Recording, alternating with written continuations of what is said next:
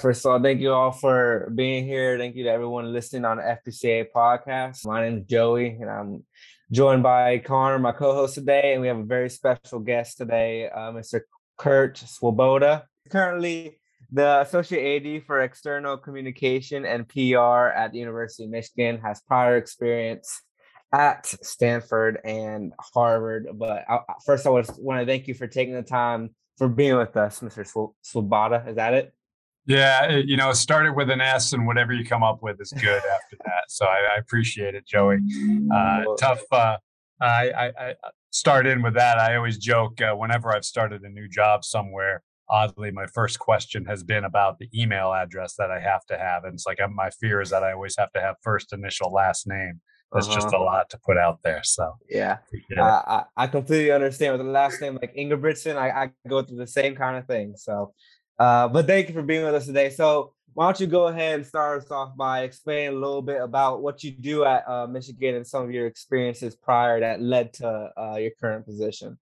Sure, appreciate it, and yeah, I mean, I'm thrilled to be with you all today. Thanks for your time. So I'm in my seventh year here at Michigan. Time flies in this business. Every day is so incredibly different. So I oversee communications, public relations, social media, and the position has taken on various forms as well. In parts of my time, I've overseen digital marketing aspects of the department.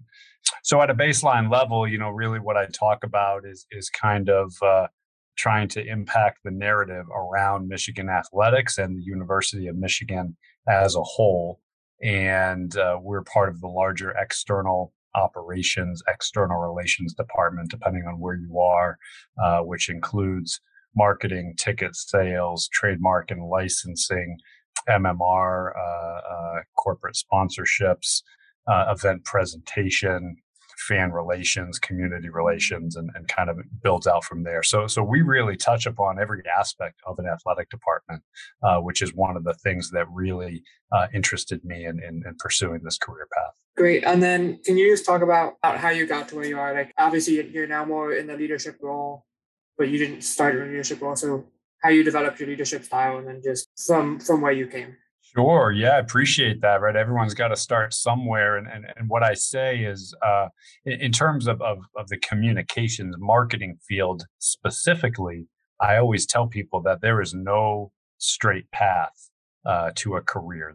There's no specific background that leads me to believe that somebody's going to be more prepared for this field than somebody else.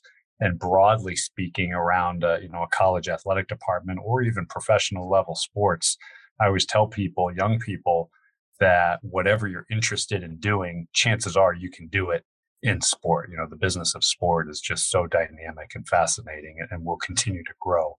So, I think I was fortunate in my undergrad. I went to a small college in New Hampshire, Colby Sawyer College, and I got myself immersed into every aspect of college athletics and recreation and facilities and events.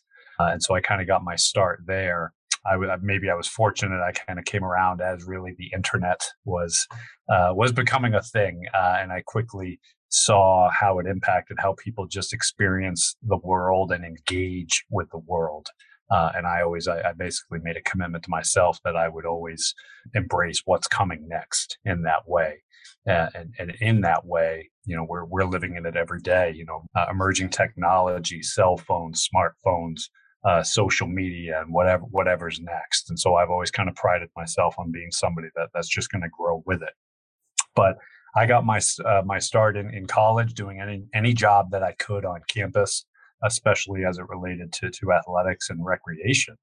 And that led to a post-grad internship that was kind of a hybrid position. It was working in the New England Collegiate Baseball League, which is an NCAA sanctioned wood bat baseball league throughout New England. But the job was also housed at Franklin Pierce University in Rindge, New Hampshire. So I was basically doing work for both entities housed on the Franklin Pierce campus. And I only spent 8 months in that position, Connor, but it really impacted how I viewed leadership and culture and organizational behavior have been things that I've been fascinated with really since that moment. And it spoke to the leadership at that time. Bruce Kurse was a longtime athletic director and vice president of the university. And he was a scary dude, let me tell you. He intimidated me, challenged me. And then when he knew that I cared, I saw a totally different side of him. And that really impacted me, just kind of how he went about his business and demonstrated that you can be matter of fact and have tough conversations with people. And you're really able to do that more so when all parties have total trust in the relationship and people know that you care about them. And that's something that's really stuck with me throughout my time. And as I take a step back and think, I mean, I've now been at 5 different schools, East Coast, West Coast, now in the Middle States, and I've had folks who have joined me on that journey that have gone to different schools with me, and it kind of makes my heart full to think about that, because no matter what we're talking about here, everything comes back to people and relationships and culture, and just doing right by people every step of the way is so incredibly important to me. But like I said, I was there for about a year, and I mean, I've worked, Connor, probably like 110, 115 hours a week. And I was just immersed in what I did, and I loved it. And an opportunity came up for a head position in sports information at St. Anselm College, another Division II school in New Hampshire. And Bruce, the AD of Franklin Pierce, basically pushed me out the door. And he got me the interview, told them they needed to hire me, and basically pushed me out. I didn't necessarily want to go, but I was 22 years old, and I was the head SID of a really good Division II school, and I did that for 5 years. And what I would tell young people now is, again, like any job that you do, you have to do it really well. You have to demonstrate that you care. You have to show that you're thinking at a higher level from your job. But also, if you're interested maybe in doing something else, you can't just do your job well. You have to really expand your network and your contacts. And so any free time I had during those 5-6 years, I was at other schools. I was at other tournaments if need be, working regional events, calling other schools and just asking, hey, do you have anything on a Friday night? I'm free. I'm happy to come down and work. And people thought I was crazy. And, I probably was, but I just loved it so much. And so that created an opportunity. And what I keep talking about network, because network effect is kind of like an asterisk thing here. It's very important. I got an opportunity to go to Harvard, Boston, work there through the network. Somebody who I was very close with and had developed a long relationship with was the head communications person at Harvard, and called me and said they had a job and it was probably made for me. And I took that opportunity and kind of ran with it. And within a year and a half or so, I was the head person in that department. And was able to parlay that. I spent 8 years at Harvard and just had a wonderful time there.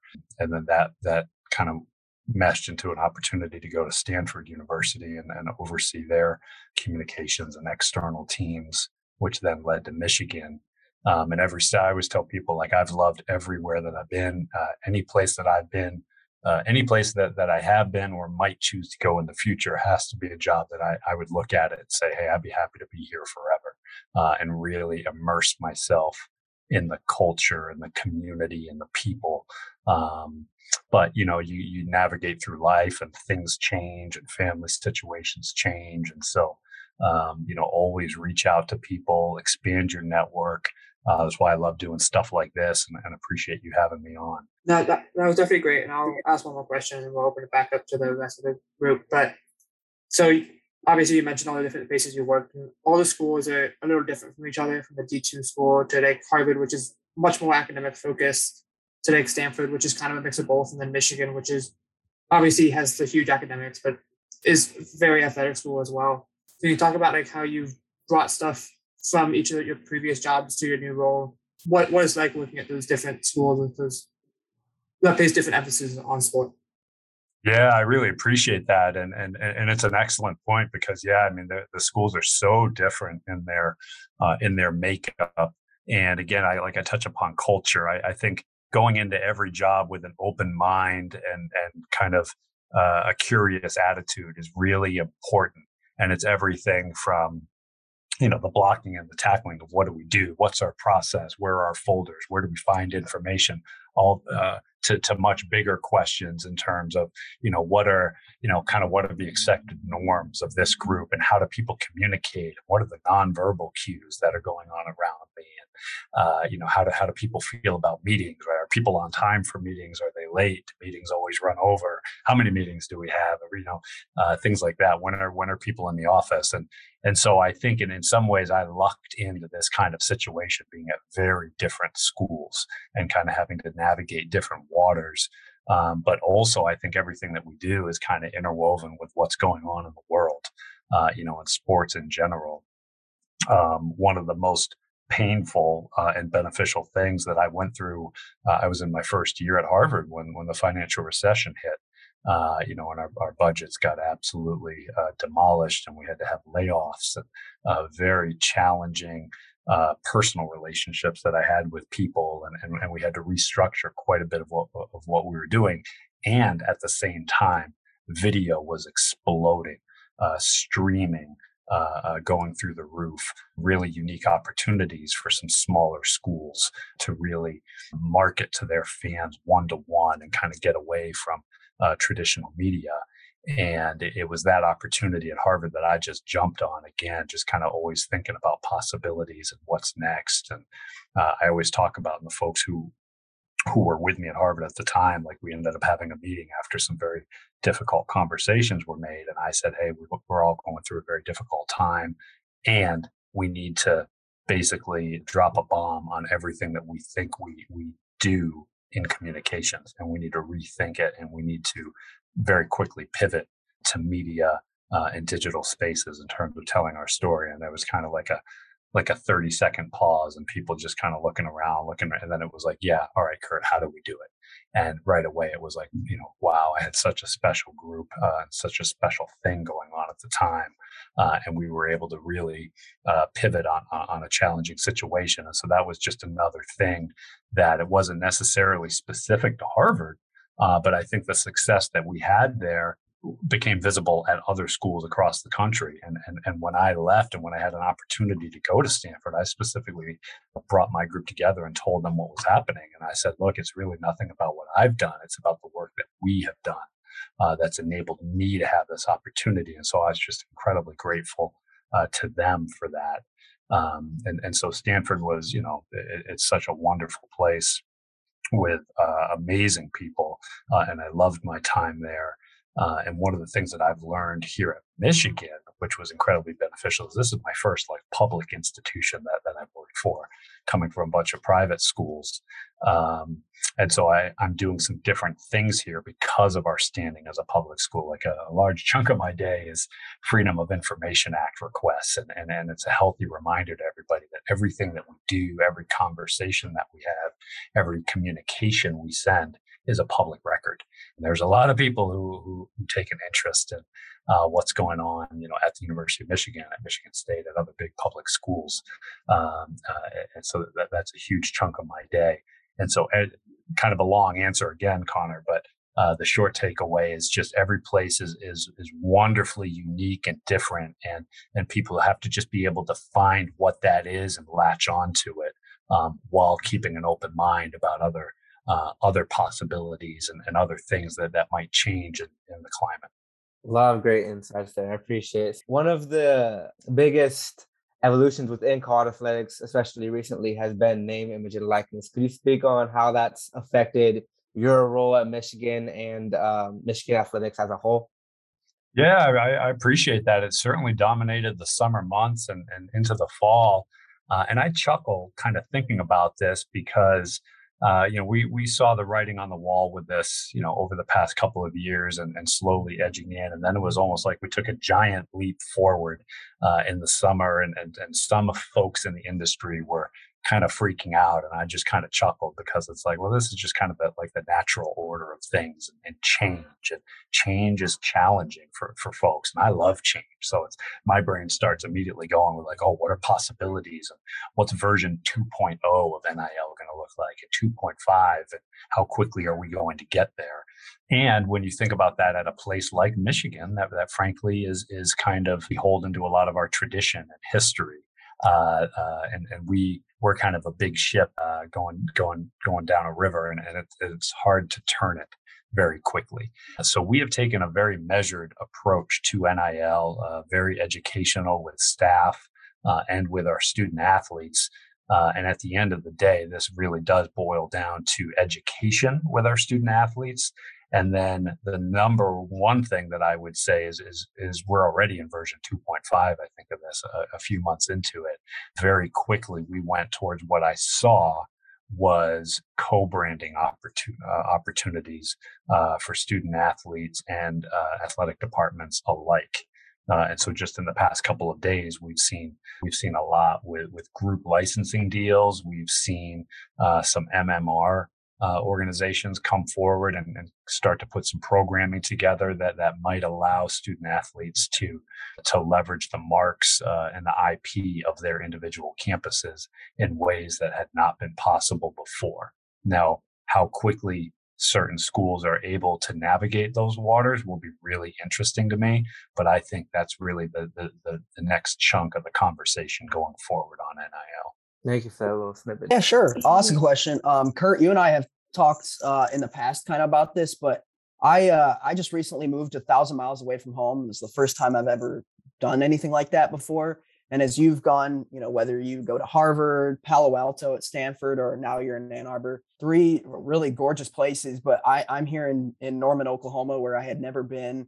Can you talk, you had talked about culture and the we versus the I. Can you talk a little bit more about how to build that in your first, let's say, 60 to 90 days in a new role, and any kind of tips of the trade on moving, 1, far away from home into a new role, and then 2, into a new culture that you have no experience in before? Can you talk a little bit about that? Yeah, great questions in there. And in some ways, I might have been wired for something like that. I mean, I grew up in a broken household, frankly, and divorce was in my family, and I had to move around a little bit. And, I maybe didn't have a traditional great upbringing in that way. So moving locations wasn't necessarily new to me, and thinking about the possibility of something better or just different somewhere else always appealed to me. And so maybe a hard stop on that. What I would also tell, young people is, no better time than the present to take risks and to try and to do other things. And, so I'm married now with a 10-year-old boy, Jackson, who's the light of my life. And so a lot of my decisions now are really how do they impact Joanna and Jackson, as opposed to even when he was younger, when the Stanford opportunity came, I was like, geez, I don't know if this is going to be great for our family. And Joanna said, hey, we're still really young. Let's give this a shot and let's take a risk. And so that'd be the number one thing. I mean, I almost went to school in Hawaii. It's like I almost went to a place sight unseen. And so I recognize that there are some folks who don't have that level of risk.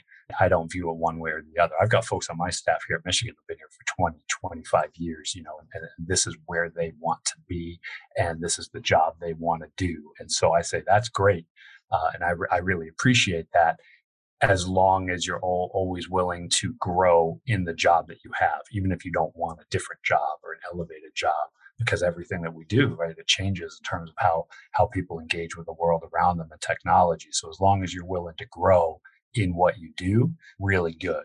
But culturally, again, I've learned a lot because, going from smaller schools to a Division I, but really in a kind of a different facet. The Ivy League is kind of on its own island in Division I, and then like jumping right into a Power 5 and a national, a school that recruits globally. And then such a large state institution as the University of Michigan, Adam, culture is a really important thing. And so in terms of when I've been in assistant roles in my younger years, in terms of starting a new job, when I started at Harvard, I'd gone from being the head of a department at a Division II school to being an assistant at the Division I. And I took a very respectful open eye approach when I was at Harvard in my first 90, 100 days, and asking a ton of questions, and then transitioning to asking questions with kind of respectful suggestions, like, Adam, how would you approach this or that? From my previous experience, here's what I might say. And is that how you view things here at Harvard or in this situation? So just kind of what I tried to do was demonstrate that I was not just asking questions, but also trying to demonstrate some independent thought on things and not just asking somebody to think for me. And then when I was in, more, because it truly is like lead from any chair. Again, anything that you do, you have to do really well and show that you're thinking at a higher level from a leadership perspective. Then when I really was in charge of, had folks reporting to me and in charge of budgets and things like that, new positions at Harvard, at Stanford, at Michigan, it really is, you have to put together a 100 day kind of approach. And I would probably, Adam, I'd probably get off the 90-day approach because things always take longer than you want. Maybe put it in 90 days, but it's probably going to take you a long time. And, I probably have never been more caffeinated than in my first, 3-4 months at a job, because you have so many coffee meetings with folks and huddles. But it's starting to build that network as best as we can in what we do. And again, it's not just with your team, but it's with other groups. And I would ask a lot of questions around, how my team has operated previously, and what do people see and observe, and what are the good things, the bad things, and then where do they see things going. But I will also say is, for folks who are thinking about jobs, you can glean so much about the culture, about the job, about what's needed going forward from the job descriptions and postings on job boards. And I tell people, I think people don't spend enough time on those. They see a job, they see a school sports sign. Okay, that's cool, good. But study that thing, because they'll basically tell you the profile of what they want. And if you don't have something on the profile, you better be able to speak to it, or how you are going to get to that level of understanding and performance for a school. Again, back to me, it's there have been jobs that I've taken that have really been jobs where I've been asked to be a change agent at various levels of a department, which can be very hard on the people who have been there. To have somebody new coming in and the uncertainty. And I always, say, you got to show that level of respect to the people who have been there, who have specific knowledge that I don't have. And I've used the terminology at a couple of the stops before. Is like, anytime you have a new leader come in, it's like an organ transplant, and that new leader is the new organ, and the body can reject that person. And that cuts both ways, however, because sometimes that person is being brought in to really change something. So again, geez, another really long answer, but spending so much time with anybody who might have any kind of insight to a group that you're either operating for or going to be operating with is so incredibly important. And in my job, that also expands out to the campus and the academic community. Am I at a place that has a kinesiology major, or a sport marketing, management, communications, journalism, everything in between? What are the public affairs office and the community relations offices at the university? What's their experience and interaction with athletics? Because at a University of Michigan, everything that we do, is the Block M. It's not just the athletic department. Is so incredibly important for people. So it's not just within the athletic department, the time that I spend. It's really across campus. Thank you. That was a great answer. Thank you. So it actually turns out that Erin's mic is not working, but she does have a question for you. So in college athletics, especially, you work countless hours throughout the weeks, especially in your roles. A lot of hard work and a lot of time and effort goes into it. So her question is, how do you prevent burnout throughout the week? Yeah, that's a great question, burnout. And I'm not sure that there's a magic answer there. I do chuckle about this kind of stuff, Erin, and Joy. A term that I hear all the time that I really don't like with college athletics is work-life balance. And I think we all kind of hear that and see it. And I don't think that's a real thing if you're working in something that you're passionate about. It's work-life integration is what it is. You have to find a way to make it work in your life. And back to the trust word that I used earlier, I try to have very deep conversations with everybody who works with me. And I try to meet them at a place where they know that I care about the whole person and not just the person who's at work work, however long they're at work. And I'll have conversations with people and I'll say, how does this fit with your life? How does this sport assignment work? Or folks who become new parents or who have entered different stages of their life's journey, they might be doing great. And then all of a sudden something changes. I always want them to know that this is only one aspect of what they do. And so there might be things that we're able to do for folks that ebb and flow with their lives. And there are times when it's better for people to move on, either for career growth, for getting a different perspective somewhere else, or, they're a family member got a great opportunity and now they need to transition out. And so again, it's back to relationships and people, and just always making sure that you're available, that your door is open, and you're able to have conversations. Because again, I've had people who have kind of picked up and moved with me to various jobs, and that's wonderful. And I've had phenomenal folks who have grown into other jobs at other schools. And for people to feel comfortable having very frank conversations is so important to me. And with me, it's always, if somebody's thinking about a job at another school or another industry, that doesn't mean that they don't want to do great work for me here today and now, and having the trust that it's okay to have those conversations is so super important. For me, on the burnout topic, I've been doing this for over 20 years. It's hard to believe I'm like one of the older people in the room, now. I still feel very young, but like burnout has really never applied to me because I just love what I do. And I'm fortunate that it has continued to work in my life. But again, who knows where things go? My wife is a classic flutist, so she's nights, weekends, holidays, same thing as I am. She brings a lot of culture to my world. I tell folks, which is really nice. But we're like ships passing in the night. If I have a night off from work, I could almost guarantee that she's got a concert somewhere or she's doing something somewhere. And so in terms of like childcare and all that, like that can be super stressful. And back to culture becomes incredibly important that you're at a place where it's embraced and people understand. So, Connor and folks who have been here, maybe more so during pre-COVID times, but my son's with me all the time, all the place. And I make the rounds. I go to so many events, and I want my staff to know that I'm visible and that I care and that I'm knowledgeable.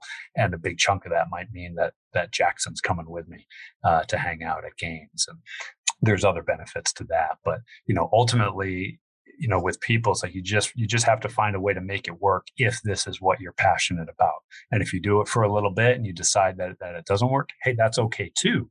Let's have a conversation about what that is. But I think the individual stress management burnout thing, that's a tricky one because it is just so individualized. And so, I've had, Connor, would you say, upwards of 20, 22 people on my team. We're a little bit lighter now. Like those are 20 different human beings and family situations and lives. So, I want to meet everybody where they are in the world and kind of have like individual conversations on that front. Thank you. So I guess I'll jump in. I have a question kind of also about culture. So in my role now, I'm a GA SID for a revenue sport. So a lot of my job is dealing with other schools and other people. How do you kind of work through working with people who you can tell their culture is very different than the culture you're working with at your own institution? I love that. That's a great question.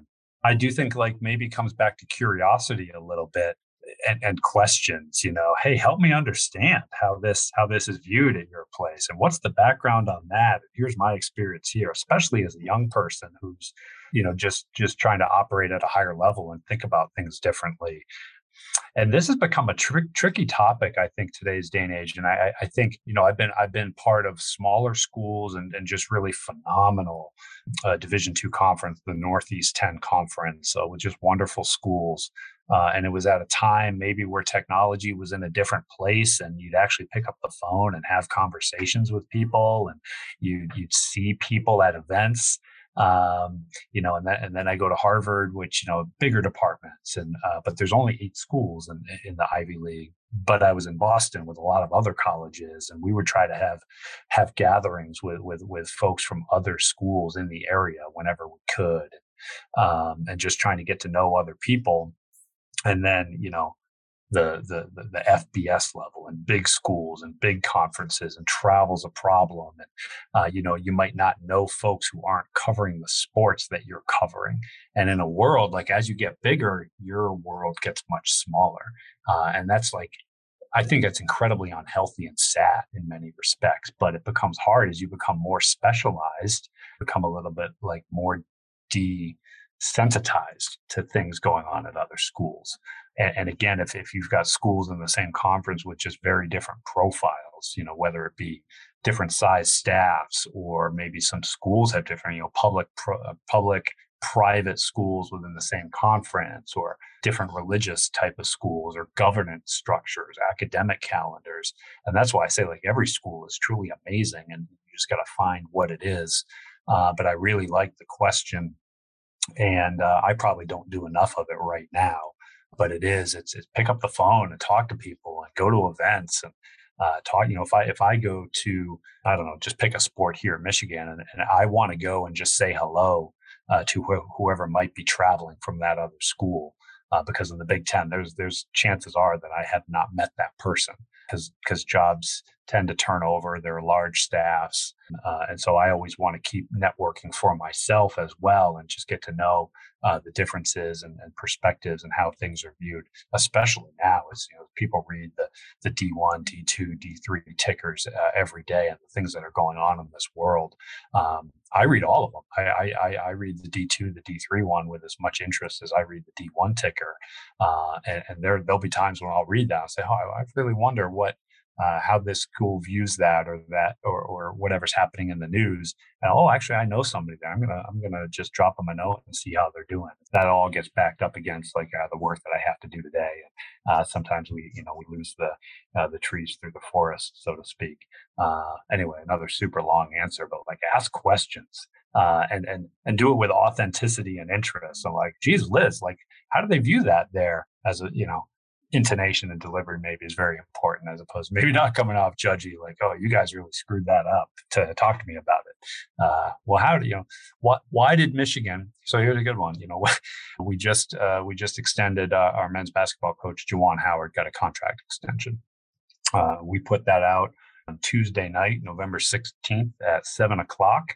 It was on a day where we had a rare women's and men's basketball doubleheader, with the women playing at 6 and the men tipping off at 9 p.m. Eastern, which is another topic. And so at the end of the day, we were told that we had to get that release out as soon as possible, get it out yesterday. And so we tried to thread the needle around, let's put that release out in the second half of a women's basketball game that we feel pretty confident we're going to win. Putting it out at that time allows the broadcast team to talk about it. It gives the ESPN crew some time to put together some footage and clips, and give FS1. Our men's game was on FS1 that night. Give their crew time to do the same thing ahead of our 9:00 game. But then we also had, at the same time, the CFP rankings were coming out. And so we, at the end of the day, we had a 25-minute window to put that out. So long story short is well, why did Michigan do that? Well, here's the reason that we did it, right? And so it's just, as you see things and you see the timing and the coordination on things, I think it's an awesome thing to just pick up the phone. Hey, what were you guys thinking about there? And why did you do what you did? Because we even had people on campus asking about that. And back to FOIA requests, we know we're going to put that out, and we're immediately going to get a dozen, 24 requests to get Juwan's full contract. That's public domain. And so before doing that, I had to reach out to our Freedom of Information Act office and let them know what was going on, and then make sure that they had the contract and that they were going to be staffed to field those requests. And then you start kind of begging for favors. And most of our FOIA requests, we get so many that you're kind of in a 10 to 14 day window at best. And here I am. I'm saying, hey, this is going to happen. We're going to get a bunch of requests. Can you turn those around the same day for me? When you get them. And you try to lean on your relationships going forward. Anyway, another super long answer, but just try to give you an example in there of why did Michigan put this out at 7:00 on a Tuesday night with all this other stuff going on? That was kind of weird. Well, there's a reason for it. Awesome. Thank you. I'll try to get my anxious self to talk to people more. I'll wrap us up with one more question. So many people here in FBCA and listening to the podcast are just starting off their career in college athletics. What would be your best piece of advice for someone just getting their foot in the door, and also how to rise the ranks just as you did? Yeah, in terms of like getting your foot in the door and getting that first opportunity is basically take any opportunity that's in your area. There were a lot of folks who might have been full-time professionals, especially in Boston, but who wanted to get into college athletics. And I'd have conversations with them, and I'd kind of tell them the same thing: is, hey, volunteer during your free time if you have to, when you can. And the folks who did, they'd work a full 9 to 5 or whatever, but then work events. And there were some folks who got so good doing it that when we had jobs, I'd call them up and I'd say, hey, would you want to do this full time? And like, when you're visible, you become top of mind, really is what it boils down to. And I attribute a lot of where I've gone in life with hard work. Hard work beats strategy, any single day, in my take. And I think if we're all being honest, for anybody who's in a position that I am, is we have to be honest around the reality of the intersection of timing, luck, circumstance with preparation, and interest and talent. There are a lot of folks who don't mention that, which bothers me. What if somebody who I'd kind of built a 5-6 year relationship with hadn't gotten a job at Harvard and called to hire me? Like, who knows where I'd be today, right? Like, everything becomes totally different. So that's timing, luck, circumstance.